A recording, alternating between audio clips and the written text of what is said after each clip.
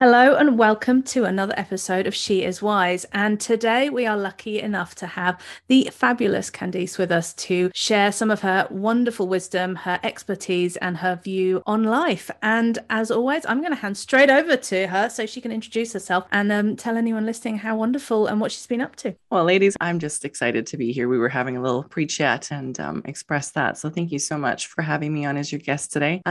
So I'm from Canada. So it's chilly up here today, but I'm a mom first and foremost. I'm also a podcaster. I do work online, which allows me the freedom to be really present for my children, which was a huge deal for me. I welcomed a brand new baby boy at the time of recording here about 5 weeks ago. So we are definitely, looking at the new addition. I also spend part-time in a tiny home. And so living smaller is certainly a part of the bigger mission for me. And I'm really, really excited to be talking about what we're going to be talking about today, because like I said, we had a great pre-call. And so I'm excited to let your listeners in on how excited we are to share space. I know it was I remember that pre-call conversation and we just kind of didn't stop talking. So I'm so excited. So Mhm. in terms of what we're going to talk about today, we sort of kind of fleshed it out and we've said we'll see where it goes because I have a feeling it could go anywhere. But we're going to start off with a little bit of a conversation about authenticity. And this is something that's really important to me, and I know it is to Erin as well, because we certainly believe that for women to be able to show up authentically, to be their most authentic self, can actually be quite difficult sometimes.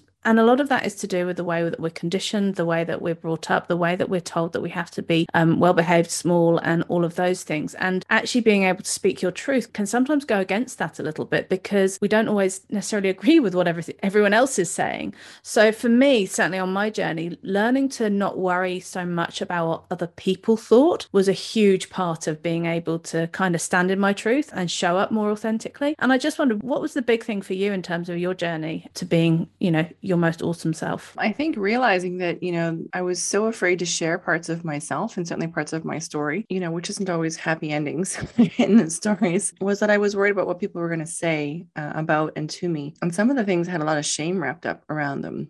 And to be honest, as I've started to share my story, I've discovered that most of the time people relate in some way, shape, or form. Do we find similarities in our story? If not, certainly compassion. And I think, the only one who was actually being mean to me was me. That it probably would have brought a lot more peace into my life if I had told the truth about my life to more people sooner. I think it would have really normalized it for me and perhaps sped up the healing, to be completely honest. And I think you're right. We don't really see the world as safe. And certainly there are some trolls and stuff like that out there. But then are those people also dealing with something? And so therefore projecting? This has become something that I have really been wondering lately, especially, like I said, as I've been sharing my story, that a lot of the negativity I thought was going to show up. No, the only person who was hard on me was me, not the other people around, has been the case from my sake, at least. Yeah, and I think you're so right in that we are our own worst enemies most of the time. And I sort of have this thing where I, have this conversation with my own brain sometimes where I'm like, hey, dude, you're meant to be on my side. Can we quit with all this like negative shit? Because it isn't helping anyone. But at the same time, it's taken me a really long time to be able to identify that just because I'm having the thought, it doesn't mean it's the reality. So actually being able to like separate those two things out has been huge for me. And it's taken a long time. And I still have to work at it. I think it's a daily practice where you kind of feel yourself slipping a little bit. It's like, no, no, no, this isn't helpful. And I love that you mentioned the shame. Hey, I love shame. Shame is such a Right? shit. Yeah, It's just Shame and I such are a buddies. yeah. Whoa, we're like best mates. Let's be real. Yeah. Let's welcome in shame. But I think Yeah. that's the thing with shame, and I'm a huge fan of Brené Brown and the work that she's done on. I'm just started her new book, which is just amazing.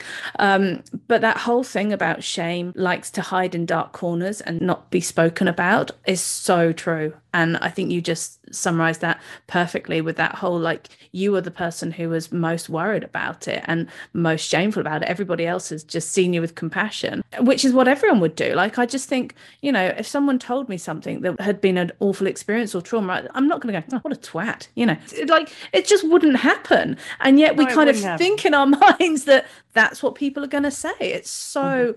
It's so weird that we kind of create these horrendous stories where we are just like this awful person in it. And the realization that actually that's not true is such a game changer. Yeah, one of the interesting conversations I had with a gentleman who actually teaches women like self-defense women, but people, self-defense, largely because his attitude is you shouldn't end up in situations if you know like what might be coming that leads up to those situations. And I think that that's absolutely great. So he's all about communication and sort of this pre-knowledge. And one of the things he said was we have to learn, especially as victims, to hear some of these questions like, where were you? What was happening? What were you doing? I heard them originally as, very accusatory. But in fact, it is the monkey brain of the other person who is asking the questions because they don't want it to happen to them, or they don't want it to happen to somebody they know. And so they want to be able to tell the story and then give those other pieces of feedback. And once I started to reframe some of the questions. So again, I was the one interpreting the questions as, not positive, when really they were just other people responding from a very raw place. Like, oh my goodness, what were you doing? And what was happening? They weren't accusatory. I don't think, for the most part. I wish I could go back and talk to my 18-year-old self, right? In some of these places. But when you're in that trauma response, I think the whole world doesn't feel safe. And so, I'd like to reframe that for someone who might be listening, that maybe that's a way for people to avoid, and it can be a way for you to help someone else not get into your situation. Yeah. And actually, interestingly, I was reading an article just this morning about various apps they're creating over in the UK around safer streets and being able to create these, ways that women can keep themselves safe when they are out and about, which unfortunately the onus is still on us to do that. But whilst that is the case, that's what we have to do. And It was just really interesting, exactly what you were saying. It was kind of like being able to take the information that has been shared and actually using it for good. But often it is very difficult because it does. And there is so much wrapped up in, the legalities of the way, anything like this is treated. There is it's a really difficult situation. So it does not, there is a lot of precedent about these questions coming in quite an accusatory manner. But actually, you're right. If you can reframe the way that you're hearing them, and this is where we have the power. And I think we forget how powerful we are as individuals, that we get to choose. We actually get to choose how we hear things. We can either listen through all the lenses. I don't know what lenses are in ear terms, but you know what I mean. we can listen through the lenses. Yes. If someone knows the answer to that, please tell me. I think filters. Filters. Yeah, that one will do. Filters. There we go. Erin is here, and she's, as always, adding wonderful things to the conversation, which I'm going to invite her in on her opinion in a moment.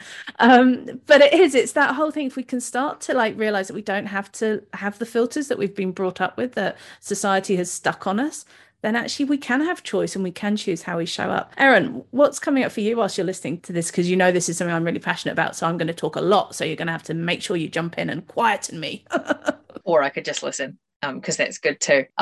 I think for me, what came up in all of that was the concept of not wanting to talk about it because we're holding shame around it, and unpacking it for someone else serves them, right? That's their monkey brain coming forward and saying, actually, I want to understand. But what if that was also the universe providing you with an opportunity to unpack it for yourself and to hear it and process it in a different way? And I think that's something that I don't know if we shut that down or if we just don't go into it with that level of consciousness around that stuff. But, the opportunity, and I know, Ellie, you're a real audible processor. So speaking things out and speaking your truth enables you to process it and work through it. I think that's something that we shouldn't discount either, is that having someone else come forward and ask the uncomfortable questions. I mean, we pay people to do that, right? We pay coaches, therapists to do that stuff. And here we are, people are doing it for free and we're trying to shut it down. So I think, being open to understanding that in some way, shape or form, that deep level of discomfort is actually serving us and helping us to do the unraveling and process. It's a game changer, I think, because it allows you to go into it with the energy of, I don't have to feel shame around that because I'm still processing it and I'm not starting at that point. So yeah, that's what came up for me when I was listening, and I'm quite happy to continue listening. I'm gonna say, there's some wisdom, bam, yeah, right there. Wow. Yeah. Yeah, it is. It's that whole, shame, like we said, it likes living in dark corners and nobody talking about it. And when you actually do start to shine light on it and you start to talk about it, I think what I've been really interested talking about various parts of my story is that how much other people have experienced similar, or even if they haven't experienced similar, they have empathy and understanding. It really is. We do, we do understand. But it also terrifies me how much, misogyny, how much sexual abuse, how much rape, how much abuse in general there is out there. It makes me sick to my stomach how many people go through it and suffer in silence because the shame of talking about it, of sharing it, is too much. And we have got to make conversations like this easier to have. We've got to, there is no judgment. I mean, the only person who's done anything wrong in any of those situations is the instigator. Like, there is the person who has experienced it, it's just, they have done nothing wrong. And certainly for me, that was one of the biggest challenges I had, was realizing that actually in any situation that I had been left feeling like I was not worthy, or I'd been put in a situation that really questioned who I was, that wasn't my fault. It was actually the person who did the behavior. And I think that's been something that's been a real eye-opener for me. Yeah. So a really interesting point, which I'm still working through in my brain, okay, but we can unpack it here maybe, is, so I was sharing this, my story on another gentleman's podcast. There's two guys that were interviewing me, and they asked a question that no woman ever asks me when I share my story. They asked, was the guy ever charged? And I was like, no. Like, it took me 20 years to start talking about it, right? Why? We can't go back anymore. And then even if we did, it's a he said, she said, and the victim has to go through it and relive it over and over and over again. And so I said, no, like, that's never happened. We've just, carried on. But women never ask me that question. It's like they know, because it's just not going to happen. And justice so rarely happens, right? In a way that is really healing for the person who went through it. And then I was sharing with my partner, Mark, this morning about parts of the story and some of the podcasts I've been on. And he's like, question, did you guys ever charge this person? And I was like, oh my gosh, like, it's interesting how, the men's brain literally works entirely different. I was like, babe, no, it would be he said, she said, like, there's no way I'm going there. And it came up because a mutual friend of ours, their daughter was sexually assaulted a few weeks ago. And this has been the question. And I said, no, they've moved into healing, because that is like, she's a victim. Like, anyway, it was a really interesting conversation. And I think that's part of that whole shame thing, because we know that even though we know what happened, there's all the gaslighting and the manipulation, like, it's such a deep thing that we don't even think about that so often, right? Like, no, there's no justice here. No, there will never be justice. That's it, right? There is no justice to be had in that situation. Even if you did charge the instigator, and, the justice system in a broad sense goes through the process, right? Air quotes for those of you listening. There is no justice in that situation, because nothing can be undone, right? And the only just thing that any woman who finds herself in that situation can do is actually turn inward and focus on her, right? Not that external. And I think that's the difference, if we want to unpack that question a little bit, the difference between the masculine view and the feminine view is that the feminine understands, and some men will be in that space of the feminine energy around it, understands that turning inward and focusing all of your energy on the healing is the only way to actually make any positive from the situation. And going into that masculine view of, well, it's all external and it all has to be dealt with outside of ourselves. That is why women have kept silent about it for generations. That is why it's not happening more often. It's just being talked about, right? Like, we know that generations of women have faced these same things, and we just haven't talked about it. And now we're starting to talk about it. Now we're starting to share with each other that, hey, me too, right? And I think that, that inward facing stuff is the difference between the two viewpoints of the masculine and the feminine, and trying to seek there is no justice to be had there. If the world was a just place, none of it would happen in the first place, right? And whatever caused them to be in a place where they feel that it's their right to do that to someone else, that needs to change. That's what I think. But I think, Ellie, you were going to jump in around that too. Yeah, no, I think I think you mentioned the hashtag me too, and then the one that just makes my blood boil, and people who follow me will know this, is the hashtag not all men. And well, I knew you were going to go there. I agree. I totally agree. And on that same podcast, this gentleman was talking about, helping me reframe it because he helps women not get there. He was like, I tell my buddies all the time, listen, dude, no, maybe it's not all men, but if a woman knows that there are 2 poisonous Smarties in a gigantic bowl of Smarties, what do you think? Is she going to eat from the Smarties? She's not going to touch the Smarties because you never know which are the 2 bad ones. And I was like, that's the guy that gets it. And that's the thing. And it's like, how do we get more people to understand that? And, like we talk about it much more and, there's a lot more conversation about it, but there's still, a lot of very, very old fashioned views in relatively young men around what's okay. And there's boys will be boys. And, it's just, men have a different approach to sex. It's a physical thing. I mean, it's just such a load of old bullshit that has been peddled for far too long. That, like, how do we change it? And then, you look at youngsters nowadays, and the thing that, I have 2 young daughters, so it truly terrifies me, is the fact that porn is so easy to get hold of. And you've got these young boys watching this completely unrealistic, videos of what sex is about. Just did some more air quotes there, and about how that's what's done. So like it's when I was growing up, you might be able to get a VHS to watch a bit of sort of lightweight porn. The boys could, or they might have some magazines to share around. Now this stuff that is so easy to get hold of. And honestly, I was talking, and we'll have to make sure there's a rating on this one, because I was talking to a friend of mine who's got young boys, and she's been having conversations about the porn stuff. She was talking to a doctor who was saying that the amount of serious injuries young girls are coming to, serious anal injuries that young girls are coming to her about, because that is what is seen as normal, because that's what they're watching. And I'm like, what? Like, fuck, how do we stop this from happening? Shit, I've got daughters. Waiting for one of us to drop that one.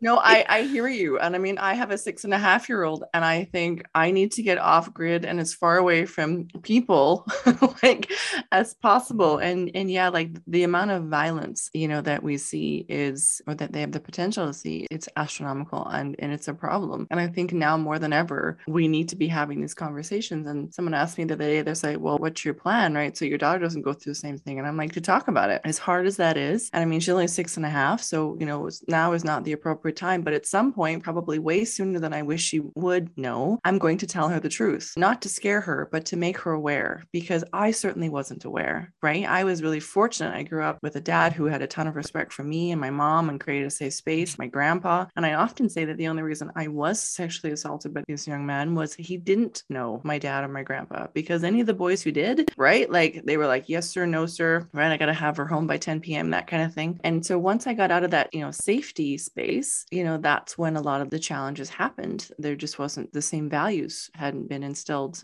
so for me, I think, well, it's going to be my job to open her eyes and to educate her and to speak very plainly in a way that empowers her to say, hey, if you're not comfortable, if you end up in a space, if you don't know what's going on, and hey, this is what you may see and understand and know, and it's not right, and this is the options. I think that now as women, not only in conversations for, people who have been victimized and who are now looking for healing, that there is an option for that, but also to empower women who are maybe hoping to avoid that I don't know that, the young girls, I think we have to be talking about it so that they hear the stories in a way that says, I have been hurt. Here's what I wish I would have known. And here's how you move forward so that someone else doesn't end up where we did. So true. And I love what you say about that. And this is how I moved forward, because I think that is absolutely, the most important thing in all of this is actually, how do you move forward? How do you live with that truth? And, certainly for me, I did a very good job of not thinking about it for good 10, 11 years, like literally, like when you can talk about not, learning new ways of thinking, you can definitely do that. And I have proof of that. I was able to shut down thoughts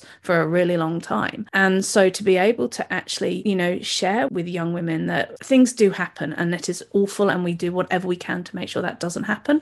But if they do, then you can come through it, because there are people who are willing to listen, to support, to help, and to not be afraid to talk about it. And I think that's it. We have got to shine lights on it all. We've got to be brave, and it is scary and it's uncomfortable, but we have to be brave about it. And I, for one, am very grateful for you sharing your story, because it helps the rest of us share a bit about what's going on with us. And I would certainly money on, the people, friends I grew up with and people that I know, I would say that every single one of us went through something that would be less than desirable, that if your daughter told you that had happened, you would probably want to hunt the instigator down and do some serious damage. I definitely would. Yes, I would. But I think, one of the things I was not raised with, and I've talked about this a lot, and maybe this is something Erin can help us unpack because I've loved your insight on this, is, I didn't see my mother show me that righteous, I would call it holy anger that I think a lot of women are starting to embrace and hold, which is different than a rage or different than, being mad. Like we're actually angry, right? We're angry for eons and it's starting to show up, right? And that's been an interesting thing that I've been talking to my daughter about, because she has seen me get angry at some injustices, and she has, seen me sort of step in and sort of own that. And, I've talked to her about it because I didn't see that sort of thing modeled in my beautiful grandmothers or my mother or my aunts or any of those things. They were passive, certainly passive aggressive in some circumstances. I know that, my great grandmother actually was hospitalized, and nobody talks about why, but I sense it was a mental challenge. We didn't talk about that stuff. And I was like, well, of course she was. Like, she was burying stuff for so long. Of course this showed up. I just have to think about who she was and what she was dealing with at the time. And so I'm curious now, as we, see these women ourselves, right? This holy anger, we're standing and we're saying, we don't have to fight about it. There'll be no justice, but here's the line, right? Thou shalt not pass. I want more of that, and more girls to know that when you end up in this situation and you feel that, rather than cower and pull back from it, that they rise up and go, who that do you think you are? And back up and back it up right now, right? That space that changes conversations. Yeah, I mean, I think for me, and I was listening to a podcast yesterday actually about like the reclamation of our right to be women in the world. And it's really interesting because I think there are like generations and generations of women who have pushed it down. But if you look at, for me, historically, probably the 1960s is where everything started to shift. And, everybody goes 1960s, okay, free love and all that sort of stuff. But no, what I'm talking about is the 1960s, where it was still perfectly acceptable to hospitalize women and treat them with electric shock therapy because they had postpartum depression. It was still really normal to go. Like, let's do the math on that, people. Yeah, right. Sorry to interrupt you, but it's like that blows my mind. I know, right? And for me, I look at it and I'm like, okay, so that was happening as like my mum was 13 when the 60s ended, right? So I'm looking at it and I'm saying, actually, I think the level of progress that we've seen since then, the level of change or the impact that has happened since then for women, I don't think we would be able to stand here and have these kinds of conversations if our mothers hadn't actually made significant progress in a really underground kind of a way. Like they weren't out there fighting and saying like that righteous anger that we are bringing to the surface, I think lived within them. And all of the messaging that we've had around, girls can do anything and all of that stuff that started to rise as we started to go through those really formative sort of teen years and into our early adulthood, that stuff has come from our mothers. It's come from that anger rising within them and being passed to us and saying, we've done everything we can in our lifetime. You are so much better equipped to take it forward than us, right? And so if we can then take that and give that to our children, and I'm the mother of 2 sons. And so what interested me when you were talking was that you were very much like, I'm going to talk to my daughter and I'm going to tell her how to be and how to take action to, all of that stuff. And I'm like, I know you've got a 5-week-old son. And I'm already talking to him. I mean, by the time he's 5, he's strong, you will be a gentleman. Yeah. But actually, sometimes we don't need them to be gentlemen. Sometimes we actually need them to take that righteous anger that we have and stand with it. Yes. And I know Ellie does this very, very well.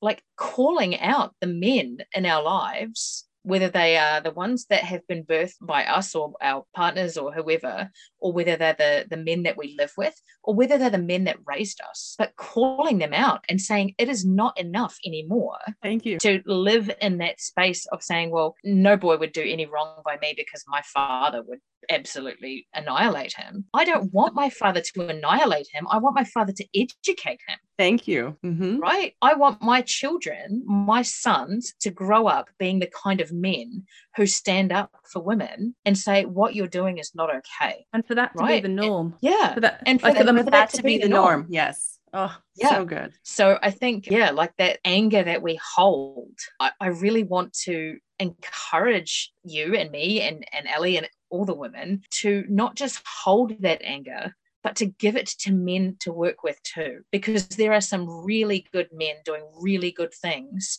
in this space that women aren't listening to or don't know that they're there, and that men aren't listening to because they're an island standing in amongst all of these other men who just don't want to hear it. But if they are standing there surrounded by women and there's this anger and this demanding of change, they can't ignore that, and we shouldn't let them ignore that. And by not stepping up and by not owning that and saying, actually, we are in the position of power now, we are in the position of power, to own that really demands that they change and that they create change in doing so. Yeah, I think you've summed it up beautifully there, Erin. I think, and it's what we talk about at the start of this podcast, men have to be part of the solution, because to be brutally honest, women have been trying to solve it for centuries and we are still going through the same shit. Women are still being assaulted, they're still being abused, they're still being their power is being taken away by men who don't know any better, and it's not good enough anymore. That is not okay. We are living in a world where there is so many ways to find out. If you don't know what's a good way to behave, there are ways to find that out. And there is a responsibility of every single person on this planet to do so, because until we actively question, until we start to believe that we can make change, we are just, our children are going to go through the same thing. And that is not okay. That is not acceptable to me. I worked in sport for many, many years and it was great. But the way you get ahead was by having a tinkly laugh and, allowing the guys to, slap you on the arse if they needed to, or that sort of slightly patronizing shoulder, or the pushing you through it with the crook of, hand on the back, on your lower back. Just, that was the way you got things done. That was the way, it was okay to behave. And now I'm like, geez, if that was what my daughter had to go through, that's not okay. I'm not accepting that that's the way that things have to be. So yeah, questioning everything, that's my thing. And I challenge, and Erin alluded to it earlier, we have lots of friends, lots of couples that we spend time with. And I am the slightly bolshy one at dinner who's like, but what if that isn't the way it is? And what if that's not right? Oh my goodness. We could be so good friends. We're going to be. I know. Well, this is the thing, because I actually have a friend right now, and I've often said, been in my divorce, I wouldn't be dealing with a lot of the challenges I am with this person if he had a man in his life who said, look, man up, right? Mother of your child, you got to talk to her, you got to deal with your stuff, right? You got to pay your bills, right? This kind of thing. And I've often said, that would be so much easier if some man would step up and say, or even a woman who's not afraid to put him in his place. And so recently I had a friend who they're choosing to separate for a season, and I know both of them very well. And I've held space for her to talk about it and offered, and said, I don't really care what you guys decide to do. That's between the two of you, but you need to get back into being grounded for you. You need to focus on what you want. You need to figure out what those are outside of what he's told you, right? This sort of thing. But anyway, her husband rather, reached out and wanted to hang out. And I actually texted him back and I said, we can hang out, sure. However, I have some stern words to say to you. So if you are comfortable hearing the truth from what I see, because I said, I'm going to be neutral. I love you both. However, I've told her what I actually think about what's going on. I will probably tell you. So if you're willing to hear that, we can hang. If not, I don't think I can keep my mouth shut. Wouldn't you know, we didn't hang out. And I respect that he doesn't want to hear it yet. But at the same time, I was going to say, look, dude, you're dropping the ball. That's why she's moving on. So you want to get your wife back. Here's some things I would suggest you change. And it would start with talking to her or listening. It's not a powerful thing. And it's this whole conversation. What if we started listening a little bit more rather than just always having to be the ones who have to speak up? And what I think is really interesting in the whole thing that, just focusing on that men need to be the solution again. It's kind of patriarchy hasn't served them either. The fact that they're not taught to have emotions, that if you have emotions, you're a pussy or you're a weak or you're, all of these things is so wrong on so many levels. We do a lot of discussion about feelings and naming emotions and all of that stuff in our family. I'm determined that my girls are going to be able to do that sort of stuff, but at the same time a lot of that is educating my husband as well on actually words to use, words to describe emotions, that it's okay to describe how you're feeling, and it's okay to be angry, and it's okay to be upset, and it's okay to be sad or fearful, or all of these things, because they are not taught how to express them. So in many ways, not that it's ever an excuse, there there is I have an understanding of why things happen, but actually it can change. It can be different, and it has to be different. And we have to, anyone listening, if you hear people, saying comments like boys will be boys, or accepting some, bullshit excuse for behaviors, call them out on it, or ask them, what if that wasn't true? What if that wasn't the reality? What if that's just what you've been told? What if for the last 20 generations, men have been told that this is what it is? What if that's not the case? And actually get them to question themselves, because that's going to be the first step to making this different for our children and for our grandchildren and so on, because it's not okay. It's not okay the way it is at the moment. The only thing that I want to add around that is that what we're experiencing now as humanity, as a society, is the result of generations of trauma, right? And that trauma isn't owned by any one gender or race or any of that stuff, right? Like, it is owned by every single person. There is no one in this world who is unaffected by the trauma of many, many generations before them. And I think we need to come at it not just from a place of like really righteous, indignant rage almost, or anger, but we also need to come from a place of compassion. Mm-hmm. And when we are making those things where we're saying, like, like you did with your friend's husband or your friend, for want of reframing that, and saying like, if we hang out, that's cool, and I'm totally cool to do that, but I will tell you how I see things. Doing that from a place of compassion and saying, like, actually, I do still want to engage with you. I do still want to have a relationship with you that is independent of your relationship with my friend. However, you need to understand that I'm still going to show up the way that I have to and live in my truth, which is that I can't stay silent about the things that are wrong, right? And so I think just being really, when we're approaching that, being really careful to make sure that there is always that compassionate viewpoint that, yes, we're going to call men on some of the shitty things that they do to each other, to to children, to women, but we're going to do that from a place of understanding and compassion that says, actually, we know you don't know any better. Like, we know that society has told you that what you do is acceptable and sometimes expected. And we also know that if you knew the truth the way that we know the truth, it wouldn't sit comfortably with you. So we just want to, like, I guess, open their eyes, right? Rather than leading them to water and expecting them to drink, telling them, like, we'll walk beside you until we find the water you want to drink. But know that if we get to the water that isn't okay for you to drink, we're going to tell you that, and we're going to stop you from drinking it. Yeah, fierce compassion. Dr. Christine Neff has done a recent book about that, and it's about that, like, compassion is brilliant, and it's a bit, but actually it needs a fierceness to it now. It needs we're not actually standing for this anymore, because you can be both. You can be fierce and you can be compassionate, and I think that is one of the true strengths of women, is that it's much easier to balance the two, or it is, as we're starting to step into our authenticity, we're able to grow that compassion, which we, is generally very innate and very open with women, but also that fierceness, that anger, that it's not okay, is starting to be channeled in a way that is actually, going to make changes. And I think, I've always said there's a reason that women were, we were divided and we've been pitted against each other for generation after generation, is because when we come together, like, change happens. Any man in the right mind would be terrified by us all coming together, because, we're not going to accept it anymore. Things are going to change. But at the same time, we want them to be a part of it. It's not about, one being better than the other. It's about, let's find a balance. Let's find some harmony between, men and women across the world. Let's actually create a space that everyone is equal, and that we're able to walk side by side, and no one needs to be, above anybody else. That would certainly be my dream. We could talk probably for hours and hours. I have absolutely no doubt at all. The whole season of the podcast. Exactly. Absolutely. Will you come back again? Because I feel like we have literally, like, scratched the surface, and I would love to go. I was like, it's time to go already?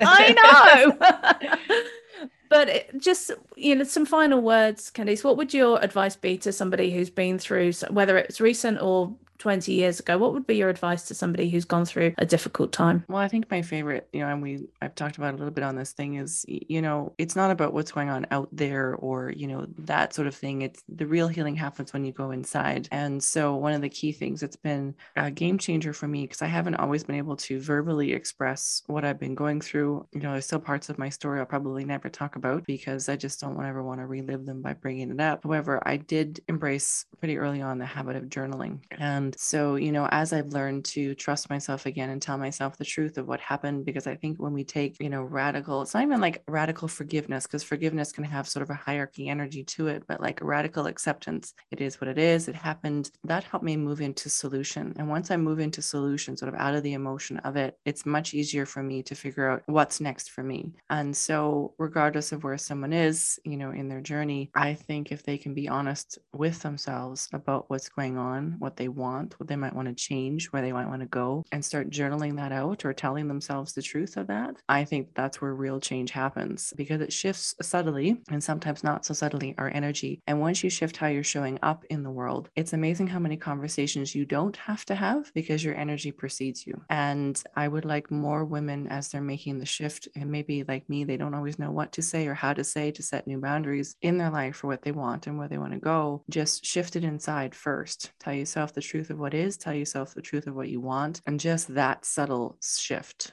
will make a game changer in most women's lives. I love that. Wise words indeed. Erin, have you got any last words to? No, like I said, I could just listen all day, and I'm quite happy to do so if we can schedule that in.